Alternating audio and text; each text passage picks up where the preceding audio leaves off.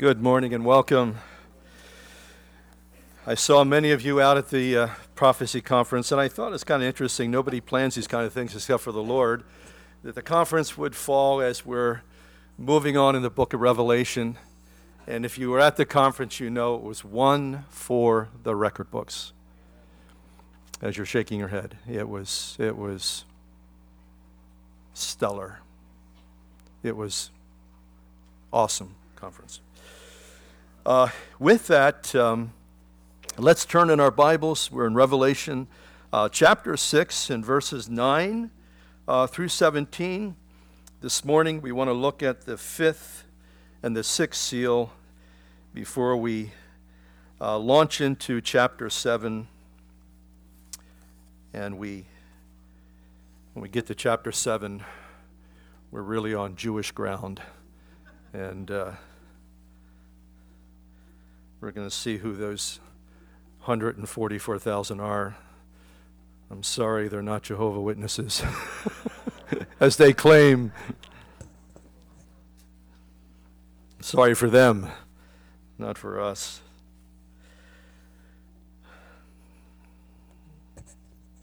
Now, John writes in verse 9, I'll read, you can follow.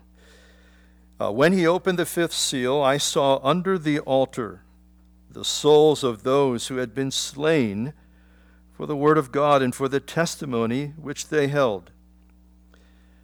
And they cried with a loud voice, saying, How long, O Lord, holy and true, until you judge and avenge our blood on those who dwell on the earth? And then a white robe was given to each of them, and it was said to them that they should rest a little while longer until both the number of their fellow servants and their brethren who would be killed as they were was completed. And I looked, and when he opened the sixth seal, behold, there was a great earthquake. The sun became black as sackcloth of hair. The moon became like blood. And the stars of heaven fell to the earth, and as a fig tree drops its late figs when it is shaken by a mighty wind. And then the sky receded as a scroll when it is rolled up, and every mountain and island was moved out of its place, and the kings of the earth, the great men, the rich men, the commanders, the mighty men, every slave and every free man, hid themselves in the caves and in the rocks of the mountains, and said to the mountains and rocks, Fall on us, and hide us from the face of him who sits on the throne, and from the wrath, interesting reference here, the wrath of the Lamb. For the great day of his wrath has come, and who is able to stand? Lord, we look to you today, and we are so thankful. As we sung a moment ago, you're our deliverer. And Lord, we thank you that you're delivering today, that whosoever will believe and put their faith and trust in Jesus Christ, that today would become the day of salvation for them. And Father, we pray that for anyone hearing this message, and Lord, they may want to have their name in our church directory, but I want to tell you how important it is that your name is written in the Lamb's Book of Life. And Lord, we thank you that when we come to faith and when we put our trust in you, that our name goes into that great register, which is eternal, for which we thank you. And Father, I pray as we study together this book of Revelation, that Lord, you would be speaking to our hearts. Lord, you would be just fashioning faith. Lord, a deeper understanding of the things of God. And Lord, we realize as we look around our world, as we look at the book of Revelation, we realize, Father, that we have come to the last days. Lord, you have come to the most important time of all of history. Lord, we stand on the precipice of this very time that we read about. But Lord, we thank you. Lord, you offer escape. You offer deliverance, Lord, to the child of God. And Lord, we pray that this message that we have that before you come for the church, that, Lord, we would be faithful. Faithful to confess you. Lord, faithful to tell our loved ones, our neighbors, our friends, our associates, Lord, that they too would experience this wonderful escape and deliverance that we have in Jesus Christ. So, Father, we thank you. We ask you to meet with us and bless our time, we pray. In Jesus' name we ask it. And all God's people said, amen.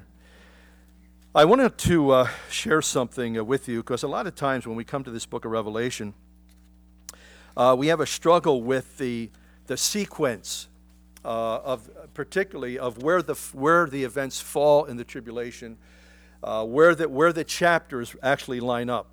And I want to just share this with you because I want to give you a timeline and a sequence of the chapters, because they don't always fall in what we would call a sequential or chronological order. And if you'll just I think you should write this. So it's very helpful for the future. Write it in maybe the beginning of your, where you got a little space, or your fly paper, or whatever notes you might be taking. The first half of the tribulation is chapter 6 through 9 and chapter 17. Okay? That's the very first half of the tribulation. Chapter 6 through 9 and chapter 17. Sometimes, like chapter 17, we get a flashback. Okay?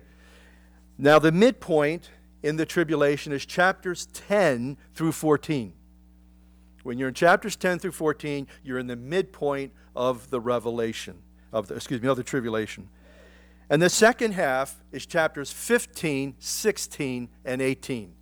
When we get to chapter 19, the Lord is coming back. He's returning at the end of the tribulation period. So the second half are chapters 15, 16, and chapter 18.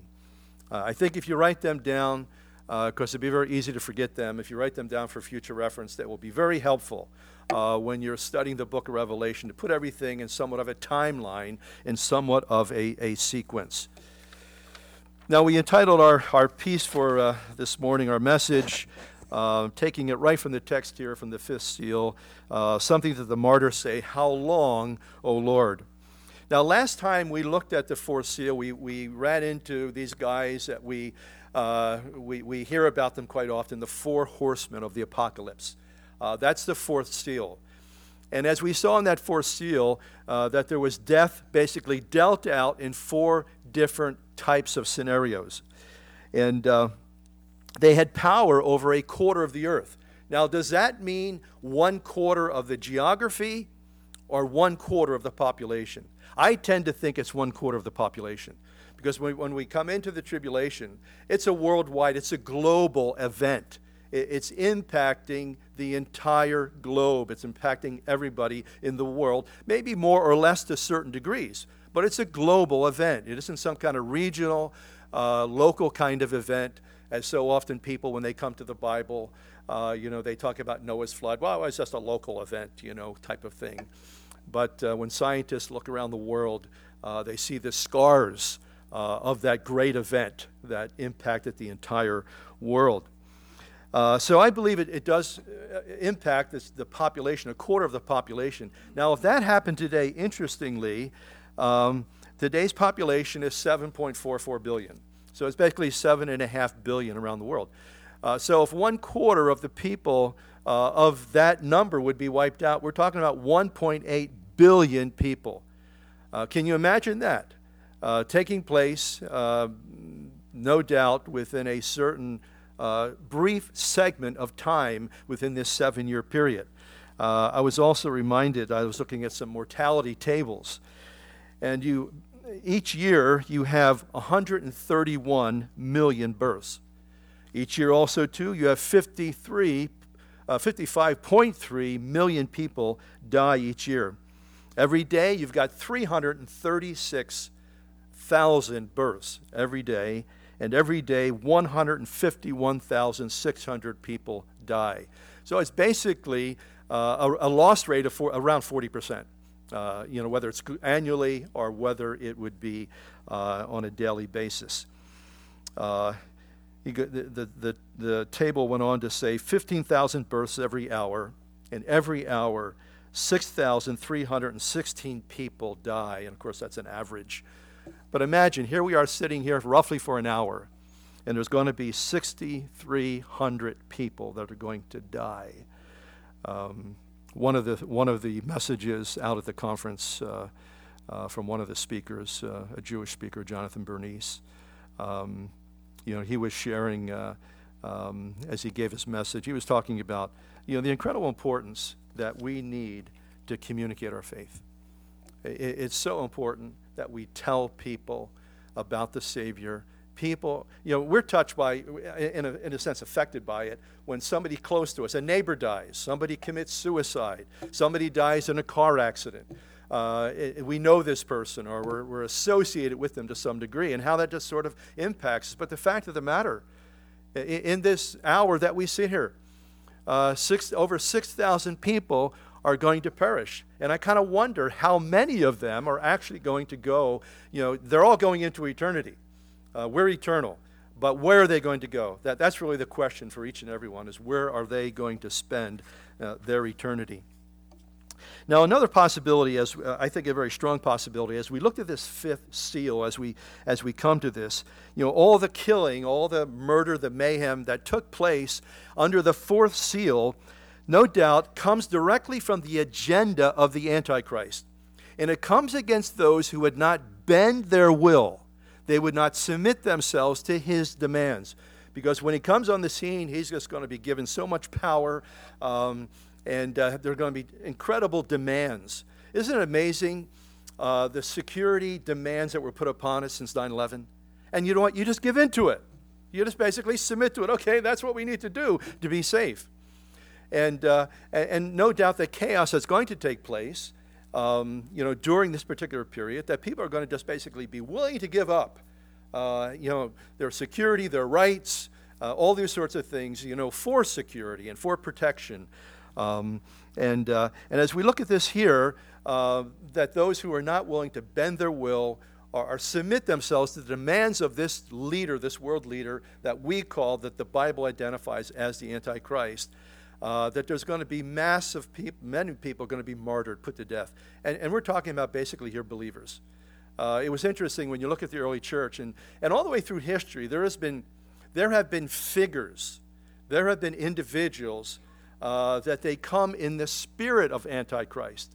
I would imagine the early church, when they had to live under the power of Caesar Nero, that they probably thought, man, this is it. This is the end. This is the Antichrist. When they were basically being put to death in a wholesale kind of way. Why is it? Because they would not say Caesar is Lord. That's basically what they had to say. They had to just basically surrender, to give their allegiance to him, because it got to a point, early on in the Roman, judicial system and so forth, and they had a Senate and all that. There was supposed to be a balance of power. But it got to a certain point, and I think Julius Caesar might have been the first one. I may be corrected on that, but I think he was the first one who basically deemed himself and called himself a god and deity. And it just got worse from that particular point as it came down to Nero, that basically if you would not submit yourself, to that very fact and recognize it, it would cost you your life. And that's what it's going to be, as we see a little picture there, a little glimpse there. I think guys like Hitler, I think they were a picture of the Antichrist. There have been other individuals. I think Stalin, no doubt he as well, his persecution of Jews, in the Soviet Union. They say that there was probably upwards of 30 million of his own people that were killed and destroyed, under his reign of terror. Now, as we come here to verses 9 through 11 in chapter 6 here, we find a large group of believers that come to faith during this period. Because remember, the church is taken out, and there's a whole new, fresh, work of God and the gospel being given out to the world population. And there's a massive amount of people that come to faith in Jesus Christ. And so they're testifying of the saving power of the Lord and Savior Jesus Christ. And as a result of that, there's a great cost. Even today, for you and I, to be faithful, to communicate our love for Christ, our commitment to Christ, and our salvation, it's going to cost you something. It may not cost you your life, but it may cost you some friendships. People may, look at you differently. No matter, at what time in history, it's always going to cost us something to align ourselves with Jesus Christ. But in this particular time frame, in this tribulation period, the cost is going to be tremendous. The cost is going to be your life. And I've always said, if we can't live for Jesus now, under this age of grace, how are you going to die for him then? And I think that, at any given time, the Lord gives us opportunity. Sometimes people just come up and start talking to us, almost like pulling information out of us. Did that ever happen to you? And I be careful that you don't go mute. Be careful of that. I think these are the days where God's giving us opportunity. As people look at what's happening around the world, there's a sense of hopelessness. There's a sense of what's going to take place next, in this world. People have all kinds of questions, and I think it's very important. We've got the answer, and don't be afraid to give it out. We may not know everything, we may not know the entirety of the Bible, but we know the author of it, and that's the most important thing. Sometimes we feel like, well, I don't know a whole lot of the Bible, but you know the author if you're a believer, and to point people to Jesus Christ. And we see the early church doing that so many times. Now we see as this fifth seal is opened, the altar here is this altar in heaven. It's not the altar, any earthly altar. And it says, I saw under the altar souls of those who had been slain for the word of God and for the testimony which they held. Have you ever considered giving your life for your faith? You ever considered that? I mean, maybe have you ever read the book Fox's Book of Martyrs? You ever read that? I mean, that's a classic, and it's just a story about many believers. And I remember as I read the book, there was somebody there in that book, because it's written about basically the great persecutions that took place in England. And there was a family there by my name. And it just, it kind of brought it home to me. And I don't know if it was the same family, but there was a story where they wanted this family to recant their faith in Christ. And a lot of people don't realize that some of the greatest persecutions came from the Catholic Church. It came from the Catholic Church against, those who, were independent. Even before there was so much of a Protestant Reformation, there was tremendous persecution against the true believers. And sometimes that has come through history, through the organized traditional, denominations and churches. And I remember that this family, they were trying to get the parents to recant their faith in Christ, and they were taking their children and murdering their children right in front of them.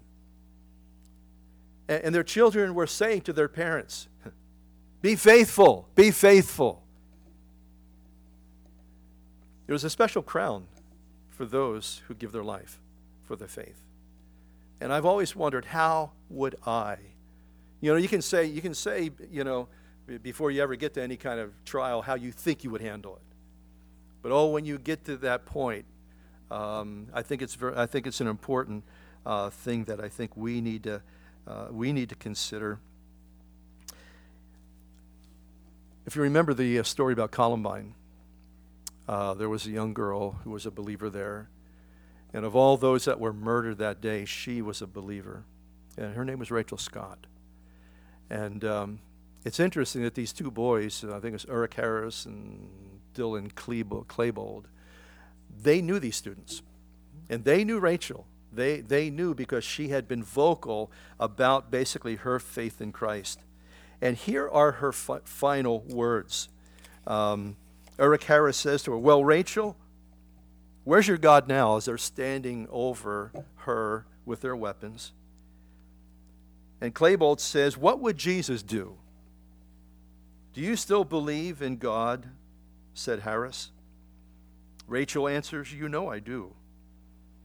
And then they say, "Then go and be with him." And they took her life. And there was a movie about that and a book about it. And, commendable to see that kind of faith in a young girl, just in a teenager. How we need to be faithful. One example to us of the faithfulness that God can place within our hearts. And that's why I think it is important that we make our break, from the world. The world so often has its hooks, in us. And at the end of the day, we're going to be faithful somewhere. We're going to be loyal to something. But it's very important. Here's the thing I think is important to consider. If I can't be faithful to Jesus in the little everyday things, how am I ever going to be faithful when it comes to the big test? It doesn't make sense, does it? It doesn't make sense. If I'm not faithful, yet I think, when it comes to the biggie, Jesus, I'm all for you. No, it doesn't work that way. That's why it's so important in the little trials, in the little situations and circumstances of life, that we're faithful in a daily way. I was thinking about some of the words of Jesus. Has any of the words of Jesus ever scared you? They scare me sometimes. Well, let me rephrase that. They scare me a lot of times. Sometimes when I read the words of Jesus, it's like the fear of God kind of gets stirred up within my heart and in my life. And listen to these words. He says, "Therefore, whoever confesses me before men, him will I confess before my Father who is in heaven. But whoever denies me before men, him will I also deny before my Father which is in heaven." So you see, it's very important that we are faithful every opportunity. And maybe you're a timid soul. Maybe you just struggle with that. And the only way you're going to get victory over that is you got to step out. It's like Peter, you got to step out of the boat. Everybody talks about, Peter sunk. You know what? Well, Peter also walked on water. He did something nobody else ever did. He walked on water. Yeah, he sunk. But sometimes you just got to step out of the boat and begin to talk to people about the Lord. Well, what if they don't hear me? What if they, all these other excuses. Just do it. And you'll be all the more emboldened to do it more as you just simply step out, in your faith. Now, we see here in verse 10 that there's this loud wail for vengeance. And they cried with a loud voice, saying, "How long, O Lord, holy and true, until you judge and avenge our blood on those who dwell on the earth?" Now, we see here is a big change. It's a big change from the age of grace because they have moved now. God's people have moved into a time of judgment. You see, presently, we're encouraged to what? To pray. To pray for those who persecute us. To love our enemies. To have a concern and a compassion for those who despitefully use you. Has anybody ever despitefully used you? Oh boy, doesn't that sometimes just... Have you ever wanted to pray an imprecatory prayer? That's a smiting prayer. Lord, break their teeth. Lord, kick them in the hinder parts. I like that one. Sometimes I like that one. The Lord said, and he kind of reminds us here, when he says, "You have heard that it was said, you shall love your neighbor, but hate your enemy." And I'll tell you what, there was a tradition within Judaism, and when it comes to that kind of thing, I'll tell you what, it's easy to hate, ain't it? Very easy to hate, even for us, because we're made out of the same stuff. But it's not so easy to love. We know that. We know it's tough business when it comes to loving someone. Sometimes we have a tough time loving our friends, okay? Much less, loving my enemies. He goes on to say, "But I say to you, love your enemies Bless those who curse you and do good to those who hate you, and pray for those who despitefully use you and persecute you. I don't like when somebody cuts in front of me and doesn't use their turn signal. I got some cute little names for them. I ain't going to tell you. And Margie, don't you tell them either.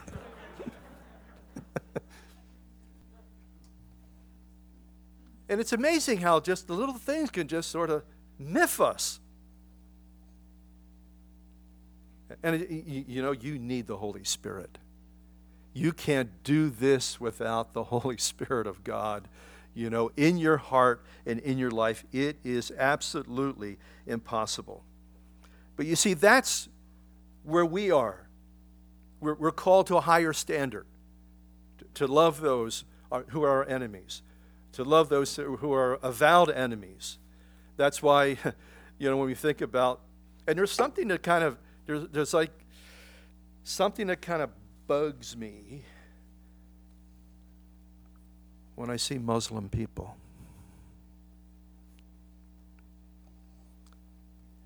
And I'm reminded by it every time through the Holy Spirit that those people need love. They need love. They know hate. And I'm not saying all Muslims are terrorists or wicked, evil people. I think a lot of them are just like you and me. Just like the average individual. They want safety. They want protection. They want a good job.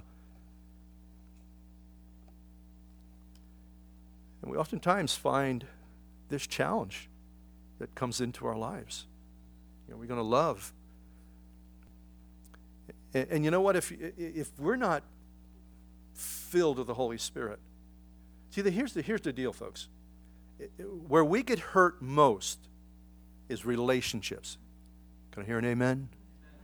Okay? Sticks and stones. What's that old saying? Sticks and stones may break my bones, but names will never hurt me. Oh, yeah? They hurt. They hurt deeply. And it's only by the grace of God and the power of the Holy Spirit that because what happens is if we're not, even if you're a believer, if you're not operating within the trusting in the empowerment of the Holy Spirit and giving these kind of issues to God in prayer, what you're going to do is you're going to cloister yourself. You're going to build a wall. You're going to isolate yourself. You're going to become a hermit. You're not going to want to be around people because why? You don't want to get hurt anymore because why? You're still hurt and you're nursing it.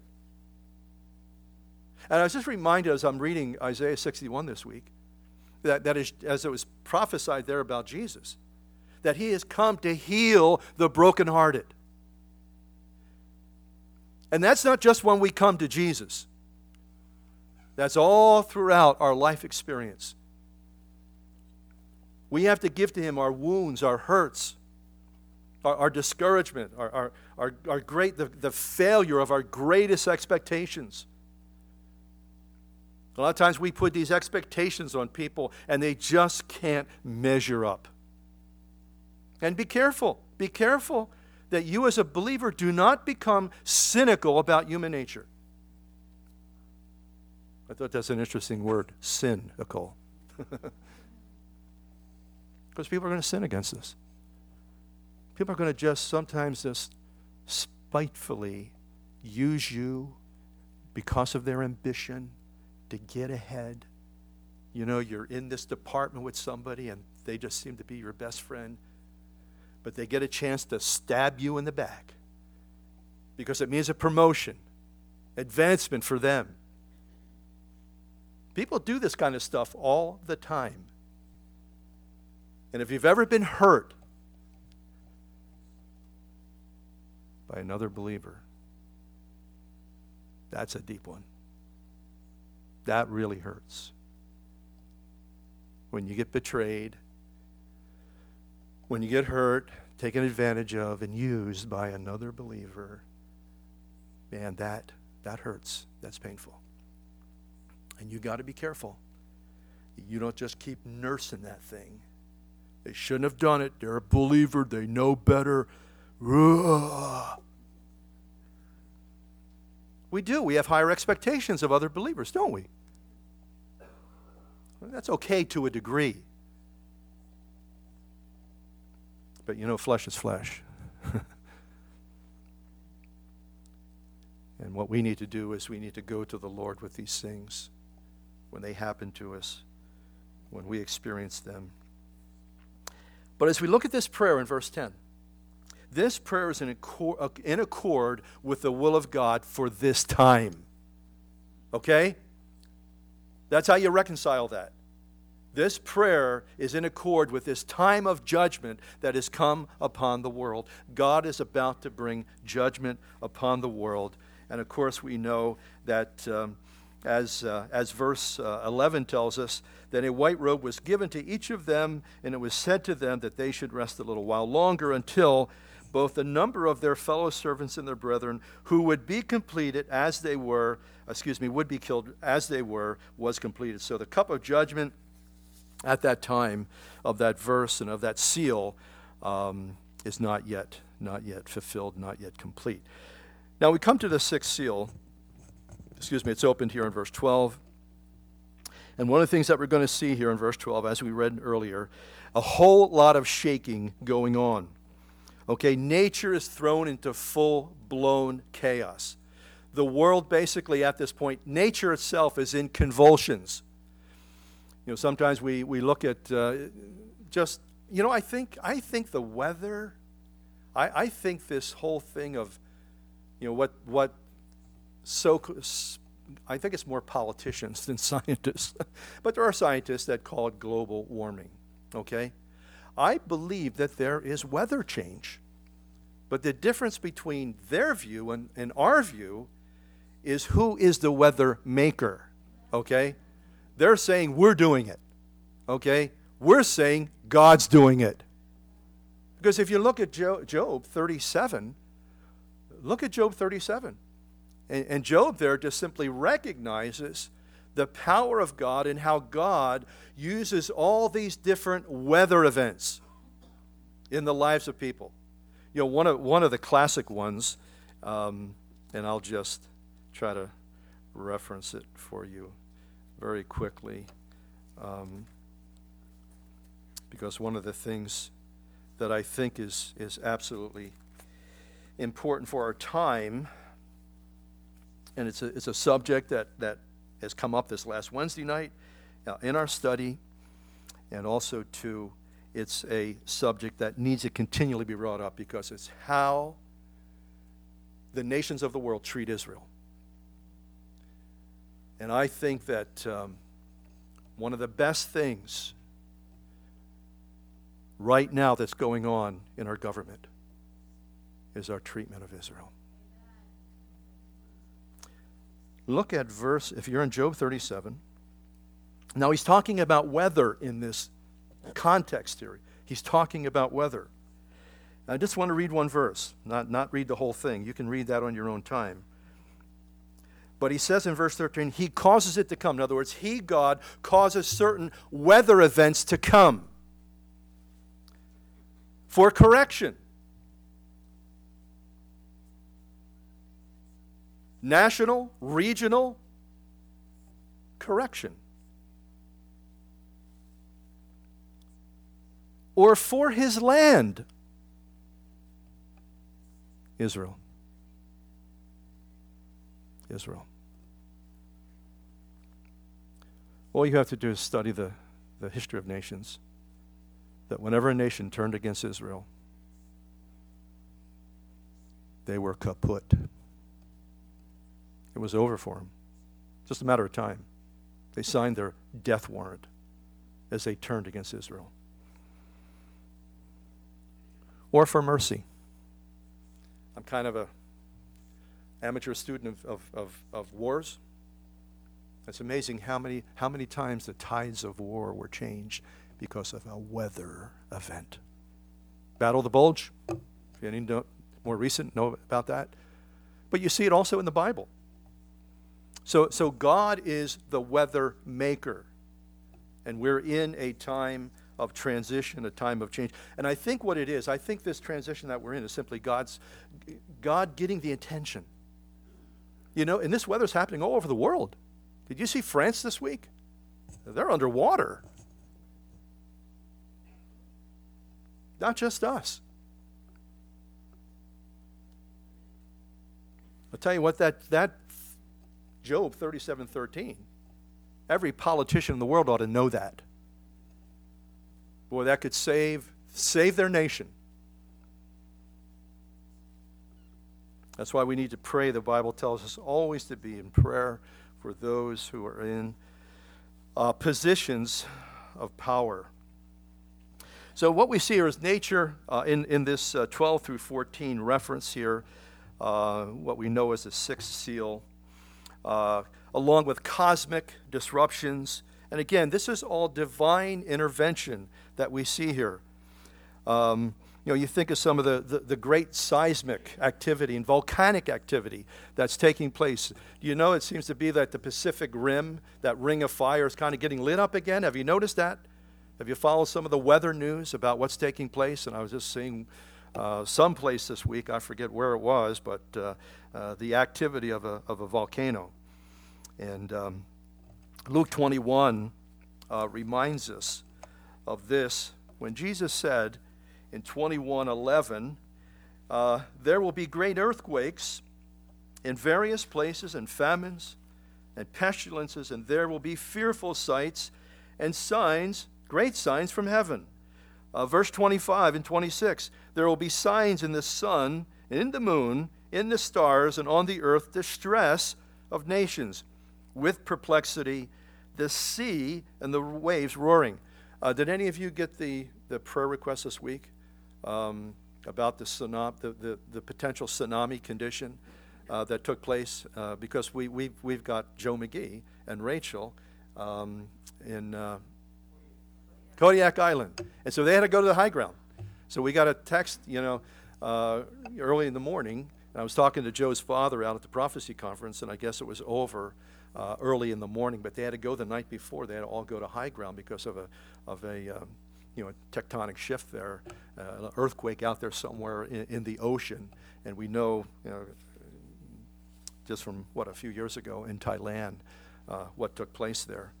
And so the sea and the waves roaring. But notice this here, men's hearts failing them for fear, and the expectation of those things which are coming on the earth, for the powers of the heavens will be shaken. So it'll be a tremendous cosmic disruptive time in this particular series here, and in this sixth seal. Do you know that the one super volcano in the world is in our country? Yellowstone National Park. It's the most thermally active place in the world. A lot of people don't realize that. And one of the things that the seismologists are saying, and the volcanologists are saying we're overdue for a big one. And they say when that thing blew before, they have a way of studying this thing, that the impact was hundreds of miles to the south. And I remember we were there. We've been there 2 times to Yellowstone. And it is impressive because you got the geysers all over the place. You got these thermal pools.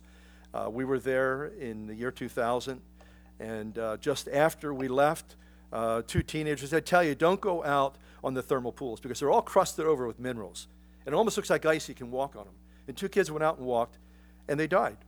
They went down, and the thermal pools are so hot that they basically overpower you before you get a chance to get out. And so, excuse me, when you think about this here, this earthquake, and the moon, becoming like blood, tremendous stuff. The Bible tells us over in Hebrews chapter 12. And again, the earth is shaken. The heavens are going to be shaking during this time. But you know what? I think God is shaking things up. I think God is shaking things up and giving people a sense of anxiety, because we're moving more and more toward this day. Now, we don't know exactly when it's going to be, but we're moving. I think we're much closer, far closer than even we as believers realize that. And I think God is shaking things up in our world today to get the attention of people. Because, we tend to, people put their security in all kinds of things. People put their security in their job. And I think that's, falling apart for a lot of people. The security of here I got this great job with this great corporation. It is amazing how we have watched over the last, 10, 20 years, how faith in those kind of things has just been dissolved. And I think that God's using all these things to basically get the attention and to cause us to open up our lives and to consider Him. He said, "See that you do not refuse Him, for if they did not escape who refused Him, who spoke on the earth, much more shall we escape, or not escape rather, if we turn away from Him who now speaks from heaven, whose voice then shook the earth, but now He has promised, saying, Yet once more I shake not only the earth, but also heaven. And now this, yet once more, indicates the removal of those things that are being shaken, as of the things that are made, material things, that the things which cannot be shaken may remain." So that's why God shakes. Sometimes, not only, I think He's doing it in a very expansive and massive way, but He does it individually as well. He shakes the things out of our lives, the idols, the things that people find security in, the things basically that people have erected in their life that substitute God. It's amazing when you go into a third world country how people have a much more reliance and basically an awareness of God, because they don't have all this material stuff that they have put their faith in. How many people today in this Western world have put their faith in technology and science? Well, the scientists will figure it out somehow, how we're going to survive into the future. No, they're not. God's got the answer. Our hope needs to be placed in Him and not anything lesser than.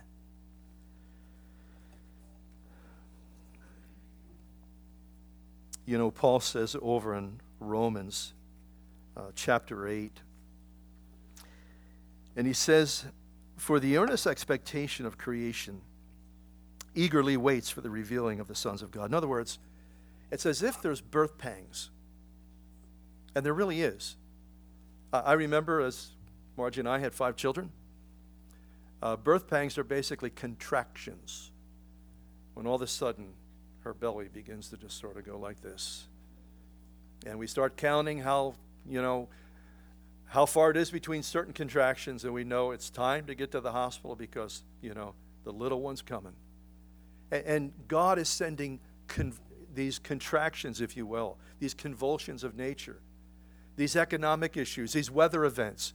These are all, in a sense, contractions that God is trying to get the attention that we might look to Him and realize that only He has the answer. Only He can save us. For the creation was subjected to futility. In other words, God didn't design this world to be an end in itself. A person it's interesting how a person can go through their whole life, looking for, finally when I get to a place I'm financially secure, I can retire, I can have my house paid off, and I can begin to, enjoy my life, and I've got the little cabin in the cottage, at the lake or in the mountains. But when they get there, they realize how empty it is. Why do you think people, these Hollywood moguls and these stars, oftentimes take their life? In other words, they've arrived. They've arrived where they got to the place where they got all the security their heart could wish, all the money in the world, and they realize, I'm as empty as can be. I was watching a 60 Minutes segment. It was with Tom Brady, the quarterback of the Patriots. He's got 5 Super Bowl rings. And I forget who the commentator was. And he said, now that there's nobody in history that's got 5 Super Bowl rings. Not that I know of. You've arrived, he says. You've gotten to the place where this is it. And I thought it was so interesting that here's what Brady said with a look of desperation in his eyes as he leaned forward. He says, there's got to be more. There's got to be more. And then he said, but I don't know what it is. I don't know what it is. I respect him for that. He was simply being honest. Here's a guy that's basically, got to the top, so much more so than probably anybody in a sport, and even continuing to play at 40 years old. There's got to be more. There's got to be more, but I don't know what it is. And it's like, I imagine every Christian was watching that program and was going, it's Jesus, man. We have a wonderful way of talking to the TV, don't we?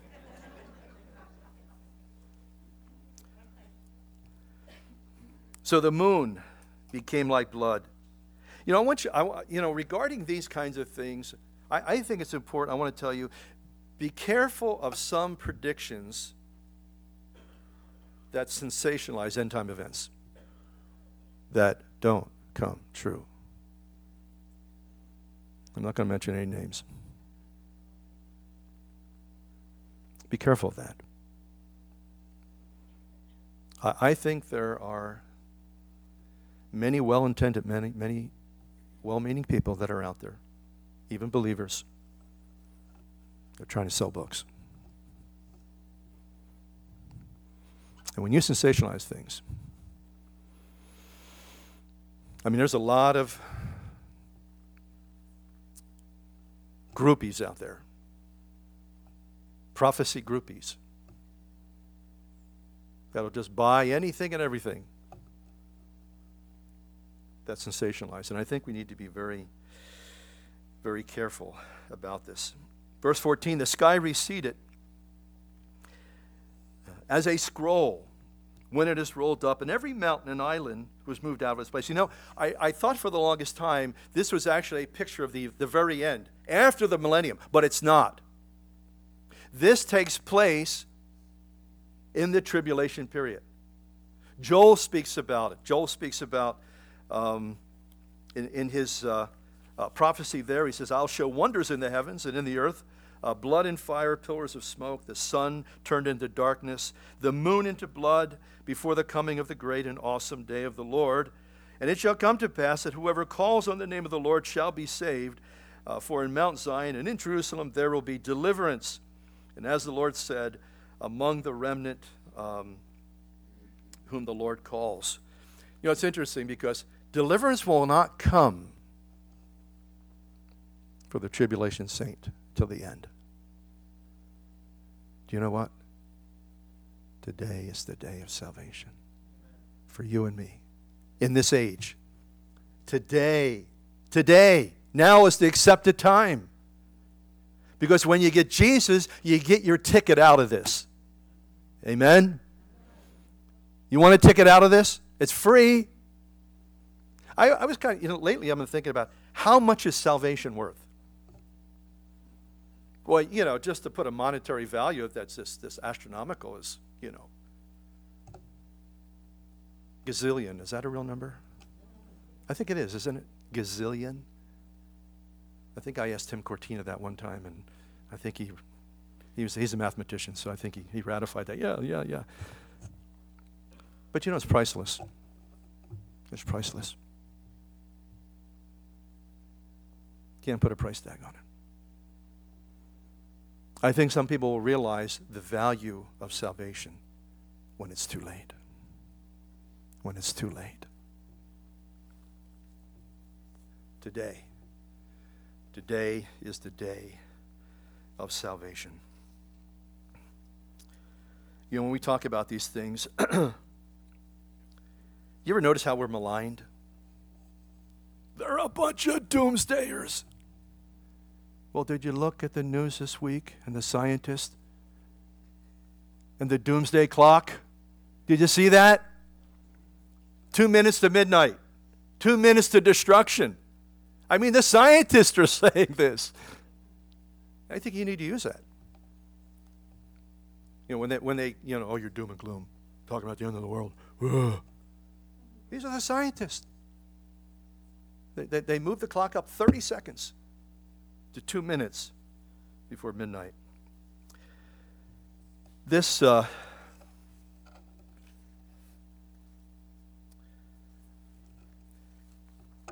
here, verse 14, the scientist and author Henry Morris, I think he gives the greatest explanation of this verse. Because this is not taking place after the millennium. This is taking place in the day of the Lord, in the tribulation. And he says this. He says, the departing of the heavens like a scroll is more difficult to understand. There seems to be two possibilities. One is that the clouds of dust will gradually spread across the sky, making it to appear that the sky is being rolled up. However, to use the graphic term depart, it seems to indicate something more spectacular even than this.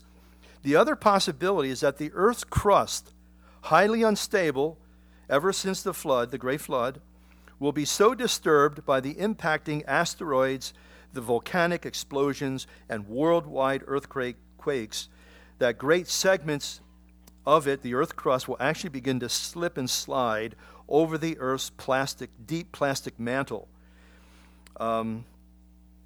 Geophysicists for many years have been fascinated with the idea of continental drift, although strong evidence has been accumulating against such phenomenon occurring in this present age. And several have published theories of a past naturalistic phenomenon may be actually triggered under this judgment of the sixth seal, dwarfing the damage occasioned by all the mighty earthquakes of the earth. Those who reside in the regions above such shifting crustal plates will observe the heavens appearing to move in the opposite direction, and it seems as if they are being rolled up. So it's kind of interesting from a scientific point of view. Now, the final scene that we see here in verse 15 of the sixth seal is basically, it's an overview, it's a flyover that basically takes us to the end of the tribulation period.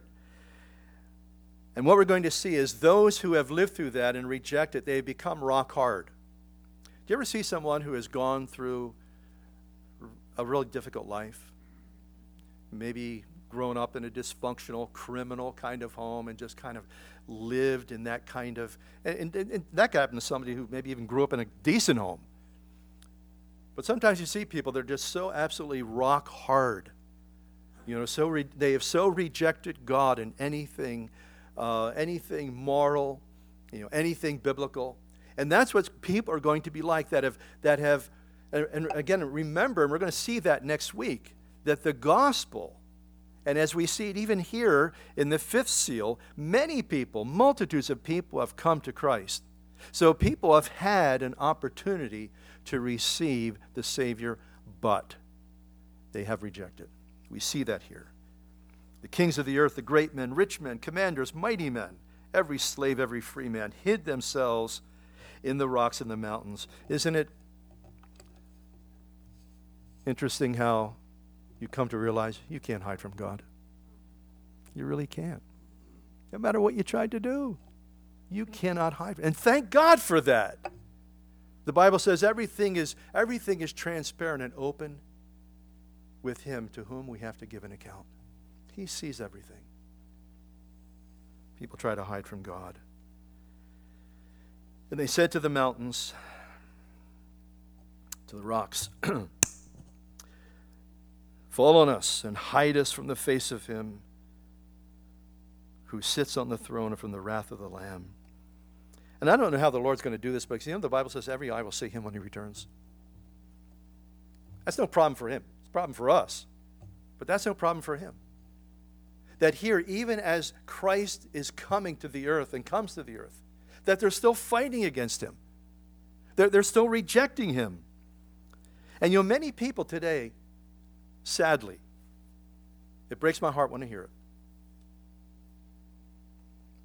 take their own lives, commit suicide, in thinking that they're going to escape.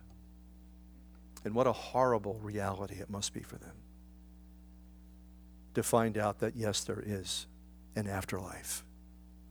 There's an afterlife and there's an after death. And God offers to us life, and life more abundantly. But it must be chosen here and now.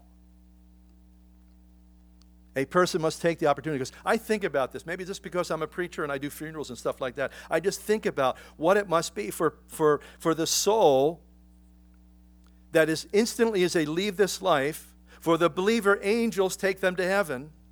But for the unbeliever, demon spirits come to escort them. And as they're heading down the shaft, as the Bible tells us, and they're smelling the brimstone and the smoke, and they instantly know that where they're going will be their eternal abode. There will be no escape. And I think about those kind of things. What a horrendous thing it is that a person would go into eternity without Christ. Don't forget, folks. Remember what was given to Peter? The keys of the kingdom. You know what that is? That's the preaching of the gospel. That's the sharing of the gospel message of eternal life. Folks, for you and I this morning, we possess that key. We have that key. Don't forget that. Jesus Christ is the key that opens the door to heaven. And as we declare the gospel, remember it was given to Peter. What did he do on the day of Pentecost? He preached the gospel. What did he do to the Gentiles at Cornelius' house in chapter 9? He preached the gospel. That's the key. Not some super mystical kind of a thing. It's simply to tell people that if you receive Christ, your sins will be forgiven. You'll be given eternal life.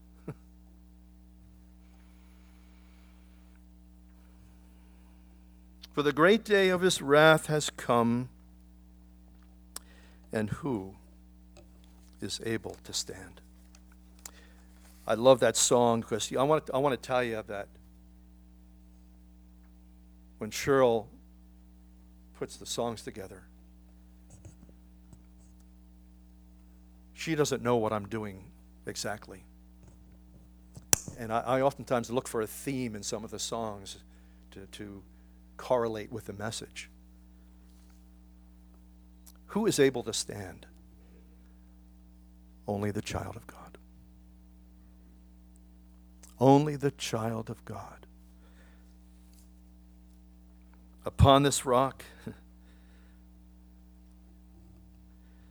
mighty Jesus, rock of salvation, where all else is shifting sand, it's on you alone I stand. It's on you alone I stand, O precious Jesus. You are my treasure. In nothing else I find my home. It's in you, you alone. It's in you, you alone. Upon this solid rock I stand. On you and you alone I stand. As we close our time together this morning,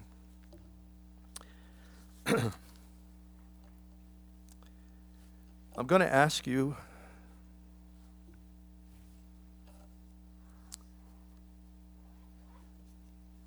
to stand up for Jesus. And that may mean for you that you want to receive him into your life. Or that may mean something else to you. But I leave that up to you. And if you'd like to stand up for Jesus, I want you to stand up right now.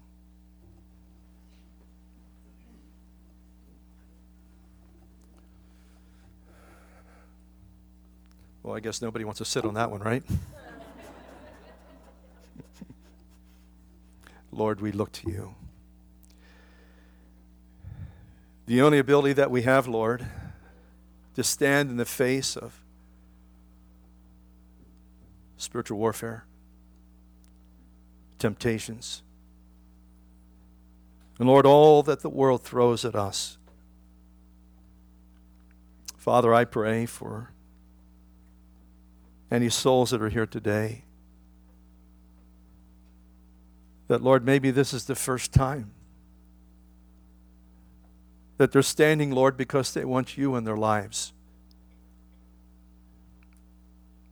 And Lord, you see that flicker, that little flame in the heart. Though it be mighty small, Lord, if it's true faith, Lord, how we pray that you'd come into their life. Lord, you're the light of life. Lord, how we thank you. Thank you for redemption, for new life. And even though, Lord, we see through in a mirror darkly about these heavenly things, oh, what a day that will be when we're there together, rejoicing and saying, oh, it was worth it. It was worth it. Whatever the cost was, it was worth it. Thank you, Jesus. Thank you for the new life that we have in you. I pray you bless your people. Bless us as we go, Father, and I pray that, Lord, you would give to us those opportunities that we speak of here this morning. Lord, lead us to people that are lost. And give us boldness, holy boldness. Lord, we want to represent you. We know that even at the moment we confess your name before men, you're confessing our name before the Father. Thank you for that. Thank you for that. We love you, Lord. Go with us now, we pray. Anoint our lives with the Holy Spirit. In Jesus' name. All God's people said, Amen.